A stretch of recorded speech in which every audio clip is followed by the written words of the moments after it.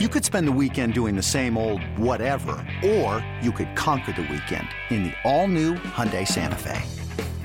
Visit HyundaiUSA.com for more details. Hyundai, there's joy in every journey. Hello, everybody. Welcome to the Wolverine 24/7 podcast, your audio source for all things Michigan football, basketball, and recruiting. I'm your host, Zach Shaw. Steve Lorenz here with me. If you missed our basketball podcast just a couple days ago, we broke down 5 things we've learned, or 5 I guess it's not just 5. Our first impressions of the Michigan basketball team's 3-0 start to the season. And as we mentioned then, we actually recorded this one at the same time, but we ended up talking for so long, and they were 2 drastically different episodes. So this is a football episode. This is 2020 hindsight, taking a look at what could have been avoided for the Michigan football team. Some parts of it couldn't be, and we assessed those. We also assessed what seemed to be painfully obvious decisions. So we kind of cover the whole base, looking at how Michigan's season fell by the wayside, and then assessing just how preventable each of those factors were.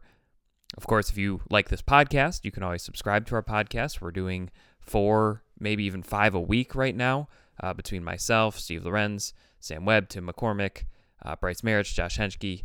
Got a whole team covering every nook and cranny of Michigan football, basketball, and recruiting. Feel free to subscribe, share it with your friends, throw us a rating. That obviously helps us continue to grow.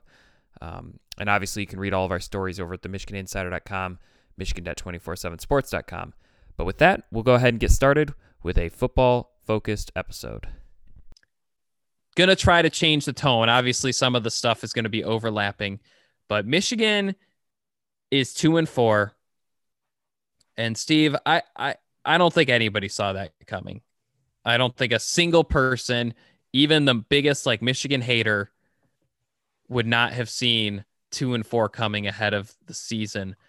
So we're going to try to work through some of the things that caused this and sift out which ones actually could have been changed, or were Michigan's hands just simply tied. And so I don't know if there's a particular one you want to start with, Steve, but 2-4, very surprising. What has been the biggest reason they are 2-4? There's a lot of them, but which one stands out the most to you? I still tend to lean on the defensive side of the ball.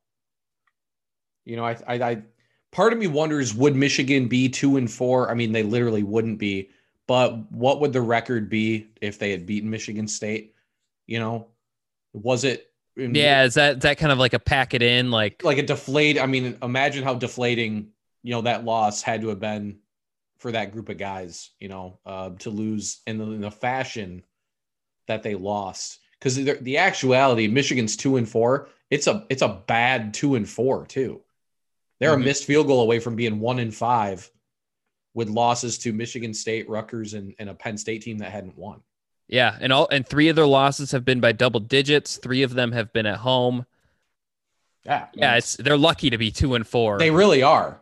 And so, I kind of look at the Michigan State game and how they lost as just being just sort of indicative of how this season has gone for them defensively, as far as I think one of the big theme, and it's something that I think, and we talked about it, but I don't think we ever saw it coming to this extent, was that you got the sense that teams, coordinators were figuring Don Brown's scheme out. Mm-hmm. And now you're seeing lower level teams, because I think the knock was heading into this season was that Michigan wasn't showing up defensively in the big games, the Ohio State, right, Penn State a couple of years ago. It was like Wisconsin. It was like there were teams that were giving Michigan but they were elite teams that had really good offensive structure, or like a Wisconsin and Ohio State, kind of opposite styles, but still just elite as far as what they do. Now you're seeing teams like Michigan State throwing for 300 and some odd yards and 3 touchdowns and no turnovers, with a freshman receiver who, again, I I want to say, I don't even think I think he has 20 receiving yards in other games. Total. Yeah. Right. And so well, I just still can't believe that. And Rutgers even offensively scoring their most points in a conference game since in what, 4 years? Yes, it's 2015, so 5 years. So 5 years. So you're seeing and again, I mean, we could go back and forth. The offense hasn't been doing their job, and the defense, it puts more stress on the defense, et cetera, et cetera. But to me, the biggest theme is Michigan, Don Brown, the scheme. They have done zero to convince anybody that they haven't been figured out. Because Michigan's problems, there have been fundamental issues. I do think there are a couple areas on the roster that are talent deficient. At least from what you're expected at Michigan. They have had injuries. That's a fact. But just schematically, you don't have to be an X's and O's person to watch these games and see that offenses seem to have an idea of what to do, how to set up other things that they want to do by taking what Michigan consistently is giving them, and then able to hit big plays by setting it up. Right. So that's why I look at I know Michigan beat Rutgers, but I look at that screenplay in overtime where Rutgers scored on the first play. I think it was the second overtime where they scored on the first play, right? Of just the quintessential example of they're figured out schematically. It was you pat the OC on the back. Oh, it was a perfect play call, but it's man, it just felt like they had been just waiting to use that, and it's just, so that to me, that's probably the single biggest reason. I mean, yeah, there are a multitude of reasons, but that still is just the one that kind of sticks out to me. So in 2020 hindsight, is there anything Michigan could have done about that? Whether it was switching coordinators before the season, you mentioned the talent deficiency. One thing, kind of a preview to a future one that we'll discuss. I know they lost Ambry Thomas late, but kind of looking around that cornerback room, could Michigan have been a bit more honest with itself there, and then also on the defensive line, and said, they need to be more aggressive on the transfer portal to get a reinforcement or two, even if it's a Mike Dana, doesn't necessarily play a ton, but elevates the room just a little bit. Anything in hindsight that could have been done? Because I think you're absolutely right. I mean, if Michigan's going to have its worst defense in the history of Michigan football, of course they're going to be 2-4. I mean, that's half the game that they're the worst ever. So in hindsight, anything they could have done differently that would have produced a different result? So it's hard to know with everything going on, what they could have done in a practice type setting. But the thing I kind of go back to, so everyone, they need to play more zone. They need to play more zone. They did play a decent amount of zone last year. They look completely lost every time they tried to play zone this season. Completely lost. Checkdowns galore that were forcing Michigan to then redo what they were doing. Trying to think if it was it Wisconsin? I don't know who it was, where Michigan went into zone and multiple times where the running back would just go sit 5 yards past the line of scrimmage, catch the pass, gain about 15, 20 yards. It's so I don't know if it's a deal where they could have worked on that aspect a little bit more, because again, it was against Michigan State where they got, embarrassed in running their just straight up man schemes in the passing game. It's just hard to, it's hard to know, because you have guys that I think we thought we would play a lot better that weren't playing as well as we thought they would.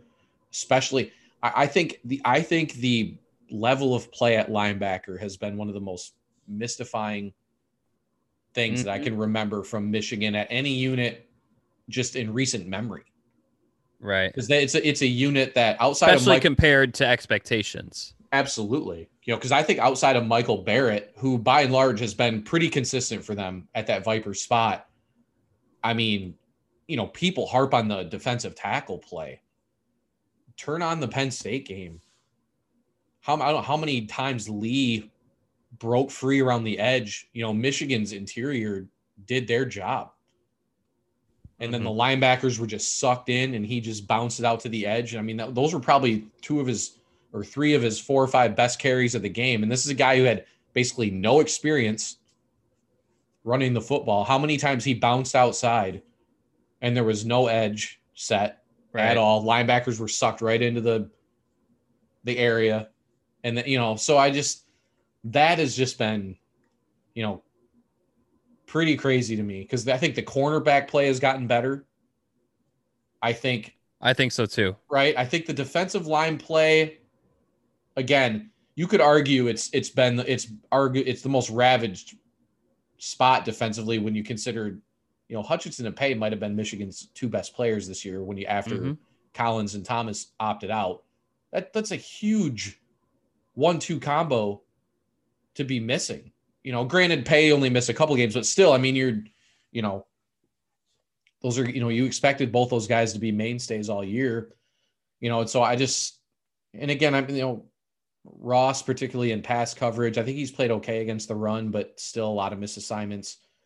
Both Shibley and McGrone, I think, have been mediocre, maybe. But again, they haven't helped Michigan get better, right? Right. So I don't know. That's where it's like the answer could just be, well, better linebacker play is how they could have avoided this, I guess. But it's hard to know if that one single thing would have done it. Would they have won a different game if they're I don't know. So I go back to our podcast last season regarding the defense after the Ohio State game. So I guess like a year ago Monday. And I said, I don't know how you can justify keeping Don Brown as defensive coordinator. And since then, I've been proven correct more than I could have imagined. I mean, it's one thing, Alabama got 35 points. That's fine. It's Alabama. It's 2020. That's going to happen. 24 against Minnesota, that was fine. But then you see Michigan State putting up major points, major yards. Indiana, major points, major yards. Wisconsin, crazy amount of points, crazy amount of yards. Rutgers, and then Penn State, a team that had 5 true freshmen starting on offense the first time ever. A quarterback situation that I would argue is worse than Michigan's. We'll get to that in a moment, but they put up points and yards. And it just, I think you're absolutely right. I think it got predictable. I think teams understood what their plan A and their plan B were going to be, against a Don Brown defense, and were able to dictate things. They were able to set the tone. They were able to say, play A, play A, play A, play B for 25 yards. And that's what matters.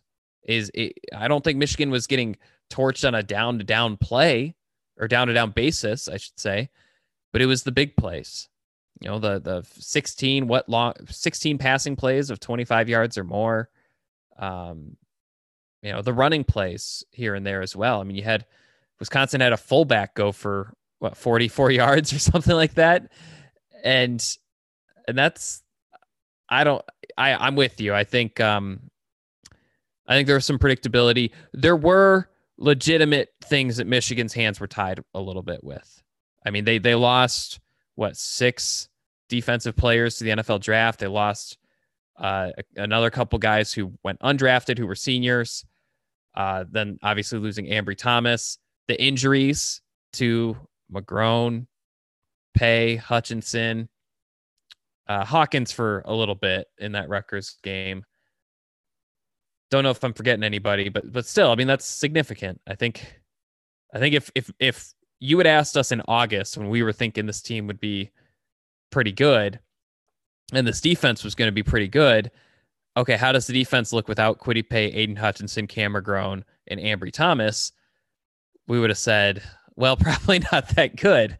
I mean, that's a lot of question marks. But I think the 2 things that stand out to me were, one, I think you had to look at the writing on the wall with Don Brown. I mean, how is the defense going to be better in 2020 than it was in 2019 under Don Brown? I didn't see it. I don't think many of the fans saw it. I kind of feel bad for the fans that they ended up seeing the experiment played out in real time, that it got a lot worse. And then the other thing, I think I can't help but wonder if they are a little bit less, maize and blue glasses at practice, if they're a little bit more objective and honest with themselves, if they hit the transfer portal a little bit harder. And that's not to say, the players who are playing couldn't play, but I think, the injuries added up. And then I think every time they needed a reinforcement, say a player was winded or struggling, the backups didn't do a lot better on the defensive side of the ball. And it's just, I just can't help but think they could have been a little bit better. I don't know who exactly they would have picked up, but if they attack the transfer portal a little bit harder, like you saw Rutgers do, like you've seen some of these other teams do, I mean, that's a way to get veterans who know what they're doing, who bring it consistently. That's a way to get that on your team. Guys who are fundamentally sound. These are all things Michigan fans would have loved to have had on the defensive side of the ball this season. So that's a big one. Steve, I guess I can prompt you a little bit. One thing that I wrote down, and I don't think either of us claim to be, major X's and O's kind of analysts or reporters, but a hallmark of Michigan in 2015, 2016, and 2017 was how impossibly prepared Michigan seemed against every single one of its opponents. I mean, I think really just the Ohio State game in 2015 and the Penn State game in 2017 were really the only two games where I was like, Michigan just isn't prepared for this. And now I don't think that's the case. I feel like Michigan's been underprepared for several games. I don't think they were prepared against Indiana, Michigan State, or Wisconsin. And you could probably make a pretty good case for Penn State. It just seemed like on both sides of the ball, they were playing reactively. They weren't throwing the first punch. They were kind of like trying to feel out the game and then make adjustments at halftime. And that's why they fell behind every single game. I guess I should throw Rutgers in there. They didn't look prepared against Rutgers. I was just going to say. Excuse me. Yeah. No. And so, the game plan, part of it's the game plan. Part of it's the energy your team plays with. I'm not going to say the coaches are like out there able to control everything, but this was something, every year Athlon magazine does a, like an anonymous coach's thoughts on, all the different teams, and multiple anonymous quotes about Michigan were about how they just outprepared everybody. I think one coach even like made a remark that was like, I don't know when these guys sleep because they are just so prepared. It's like they've spent 3 weeks game planning for this game. And that's clearly not there anymore. When's the last time Michigan, because I think we maybe had discussed this before, not just like took the first lead, because I don't think that's enough, but when's the last time they came out and just flat out looked better than because even when they blew Notre Dame out last year, that was mostly a second half. Wasn't the score was 17-7 at some point? I can pull it up, but that's probably was a slow blowout. Yeah. Right. It was probably the closest one, but it just feels like forever since Michigan has just come out and just has even looked crisp. I'm not even saying coming out and dominating your opponent. I'm just saying coming out and looking like clearly looking like the better team from the outset or looking more prepared. Right. That's been one of the, I think, sort of the patterns that has turned into like a legitimate thing over time. We talk about better offenses figuring out Don Brown, but now like lesser offenses have even kind of figured it out. I think this is, I don't know if it's quite on the same level, but it's close as far as like, again, even the best game they played this year, the season opener, even then looked sluggish as hell coming out of the gate, blocked punt, gave up an easy touchdown. It's like, they don't ever like seem to walk out onto the field at level 100. You know, it's like they're like a slow, like a semi or something that just you got to take a while to like kind of warm up and get going. And a lot of times that's not enough. Because, they came out, they looked like crap against Rutgers too, and it nearly cost them. Realistically, should have cost them. Right. So, it's been a bizarre trend because I agree. I think, you look at 15 Ohio State, 17 Penn State, great examples, but it always felt like, even in close games where Michigan would get beat, it always felt like the coaching wasn't necessarily the primary issue in those games, right? It was like, and I'm not putting the blame on the players. I'm just saying it could have been just a couple breaks here or there that could have changed the outcome of a certain game. But now, it's way beyond that. That's not what's happening. They've just are perpetually slow out of the gate. And that's on both, no, not even both, all three facets of the game. So, because I think one of the quieter things too is Michigan special teams have become hugely inconsistent the last couple seasons or so. And I'm not pointing any fingers at any of the assistants or whoever's running the show there, but when you had Peppers and I can't even remember who was kicking now. It's stupid of me to bring it up. Kenny Allen? Yeah, Kenny Allen. Michigan special teams for a couple of seasons, I want to say 16, maybe 17 was up there where they had one of the best special teams units in the country. And that's been another aspect that nobody ever talks about special teams. We've talked about the inconsistency at kicker.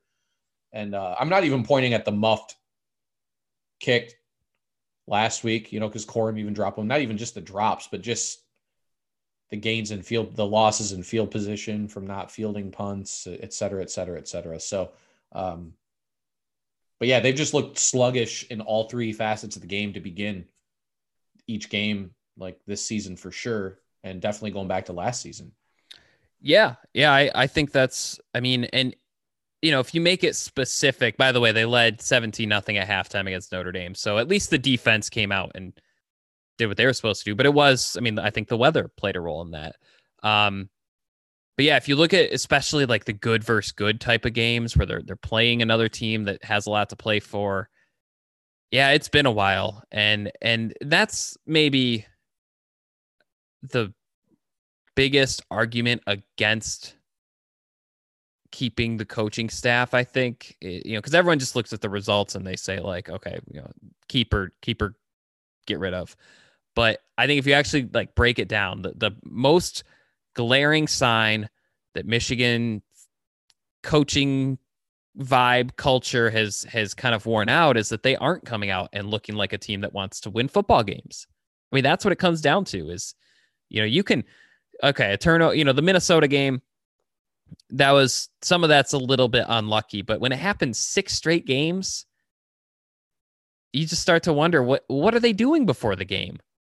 What do their game plans look like? Why are they doing? Why is it always, the defense got off to a rocky start and then kind of settled in the second half as they made some adjustments? Why not have those adjustments ready? Why not make the other team make the adjustments? And in terms of the energy, again, since I'm not on the sidelines, I don't know, exactly what the energy is like before games start, but Jim Harbaugh's never been a motivational speaker type coach. He isn't doing like the Jeff Brom, what break a chair in the locker room before the game. He's never been that kind of coach.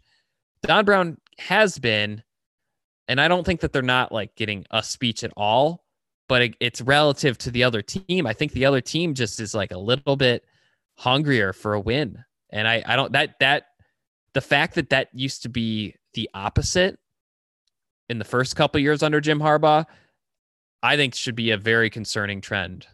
If you're a Michigan fan, is why does this team that once used to be like the most prepared, the most inspired, playing out of their shoes team, why are they suddenly the opposite?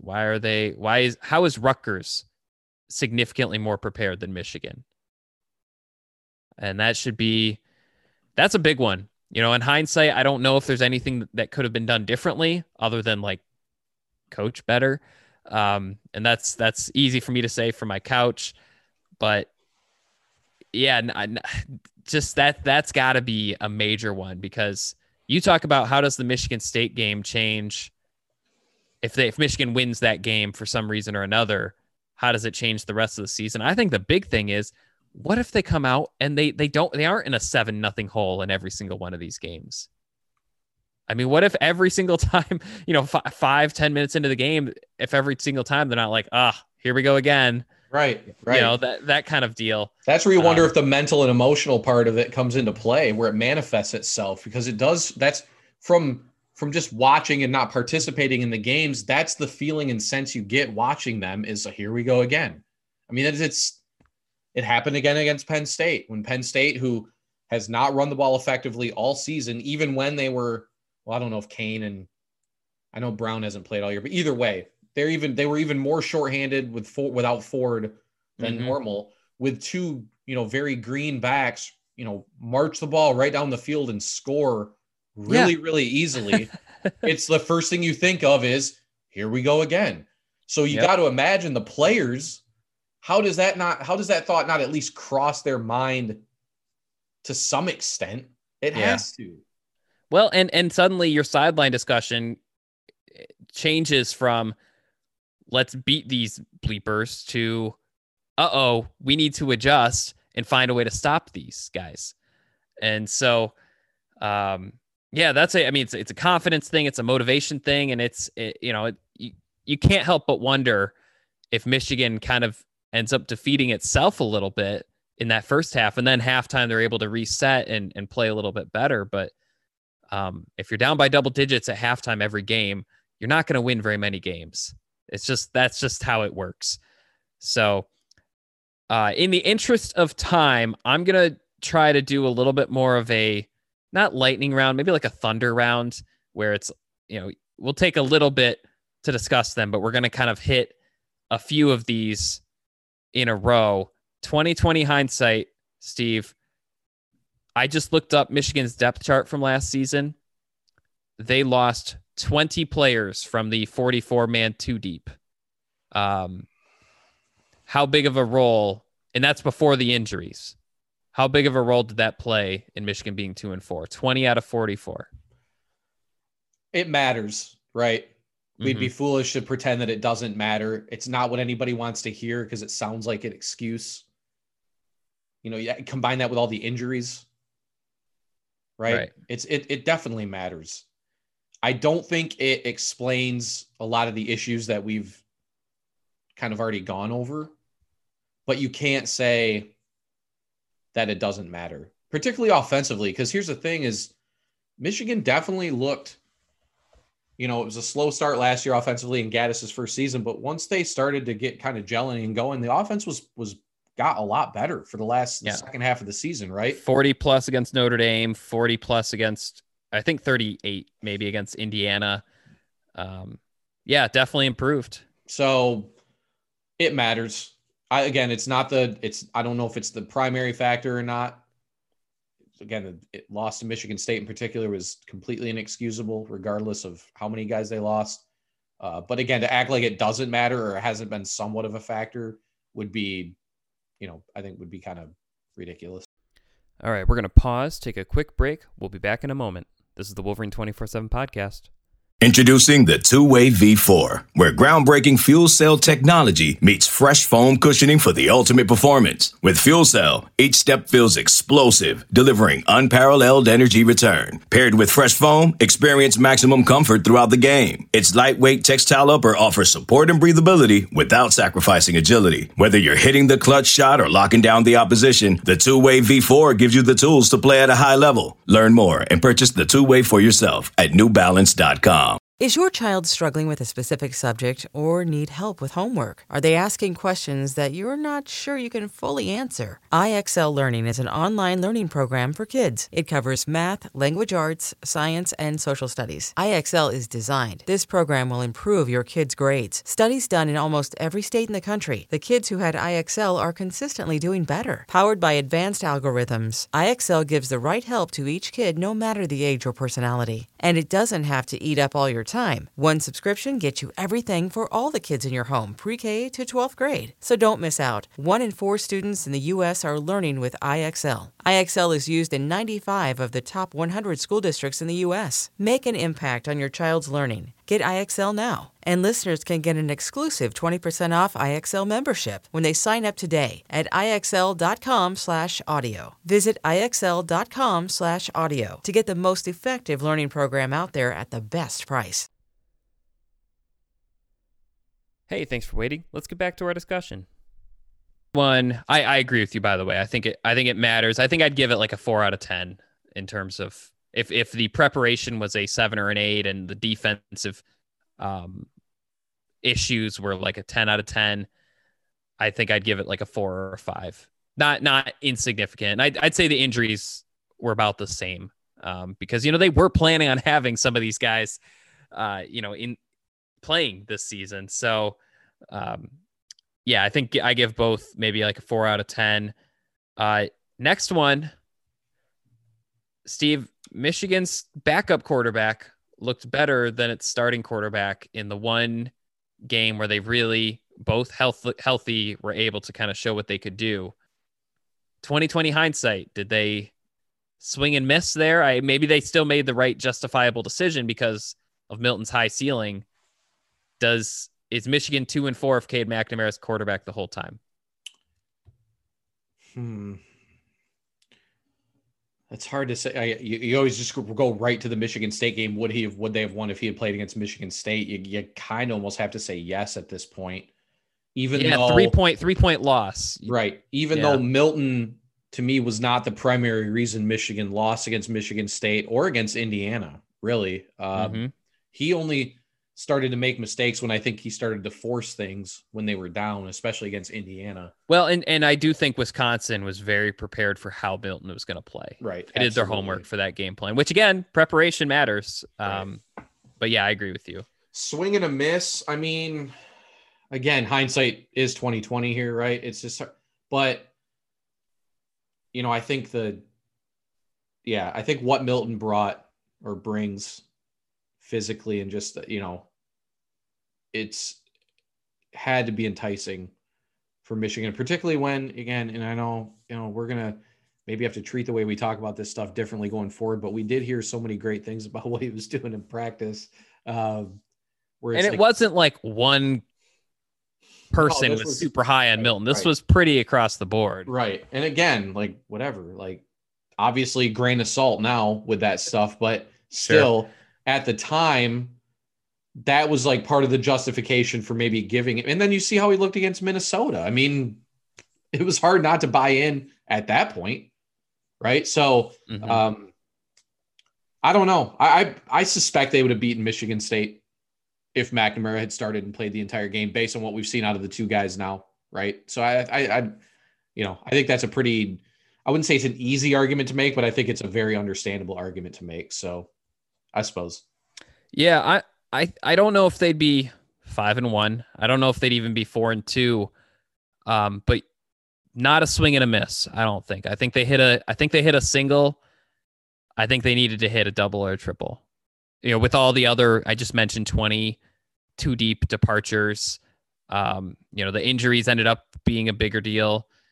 We talked about the defense. They needed more from, you mentioned Milton was not I agree with you. He was not the problem against Michigan State and Indiana. He was not the solution either. In 2 games where they desperately needed comebacks, he did not provide them. Yep.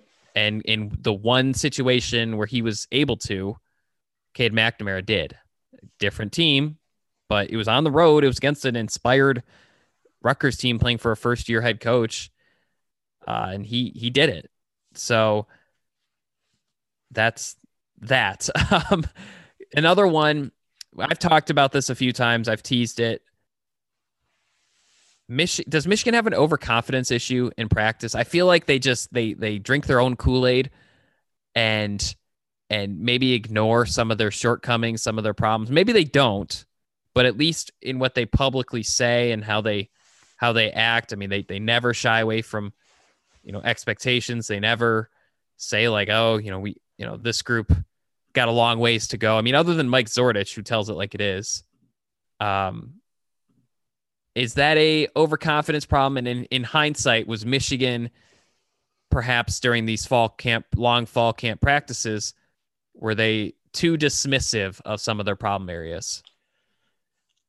I mean, I think you could say maybe at a certain point that could have been an issue, but at this, like now, today, I can't imagine that's still, how could you be overconfident? Well, I don't think they're overconfident now. I'm saying... No, you mean at the beginning of the season going in?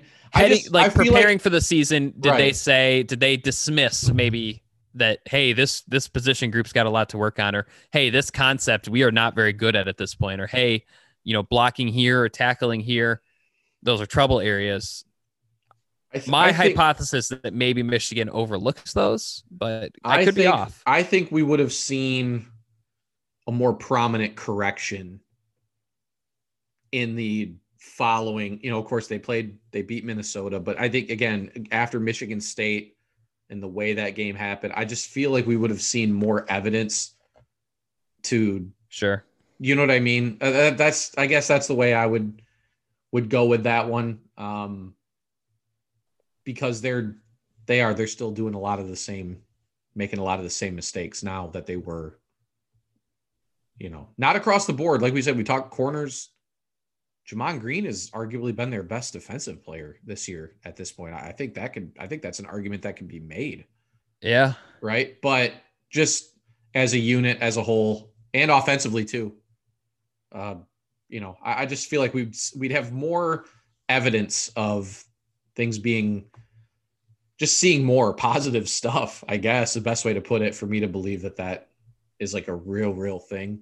But again, I think that's one of those deals where the argument is it's obviously there. It's just a matter of, it's hard to answer those types because we'll never really know how they went in, what the mentality was going into the season. Did the team have like a molded singular mentality to begin with? Maybe that's the problem. I don't know. So I think I'm out of big ones. I mean, there's a few others, was the leadership not there? You could hypothesize, but in terms of ones that I've seen on the field, I'm out. Steve, any other? I mean, 2-4 is stunning. It is.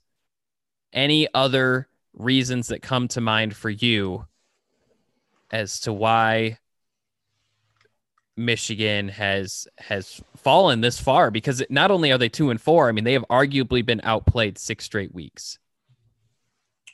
Or 5 straight weeks, excuse me. They outplayed Minnesota, but the 5 games after that, they just looked like a shell of what anybody thought they were going to be this season. So anything else stand out to you?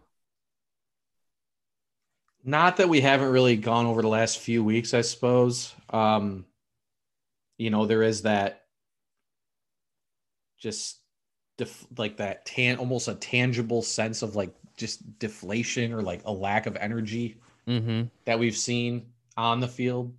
Right. I think that's another thing where that's just, and I will say, I mean, we've talked about it in a few different ways.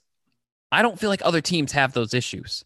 I mean, teams that lose 2 games that thought they were going to be in the playoffs, sure, they might have that, but I don't see this level of deflation on other teams. Well, and like the part about it that makes it such a mystery to me is, again, like, and maybe we're putting too much stock into what we're told as the media going in, but like I said, I just can't get over the biggest mystery of this whole thing to me remains the fact that Michigan did such a good job staying healthy. They pretty much were able to maximize their spring and summer situation given the circumstances. You have to think that built up a lot of excitement throughout the team, knowing that they kind of accomplished this major goal, of staying healthy, avoiding the pitfalls that a lot of other programs did, and really as a team bonding experience without really the team being together until the late summer. And that it just completely just fell apart.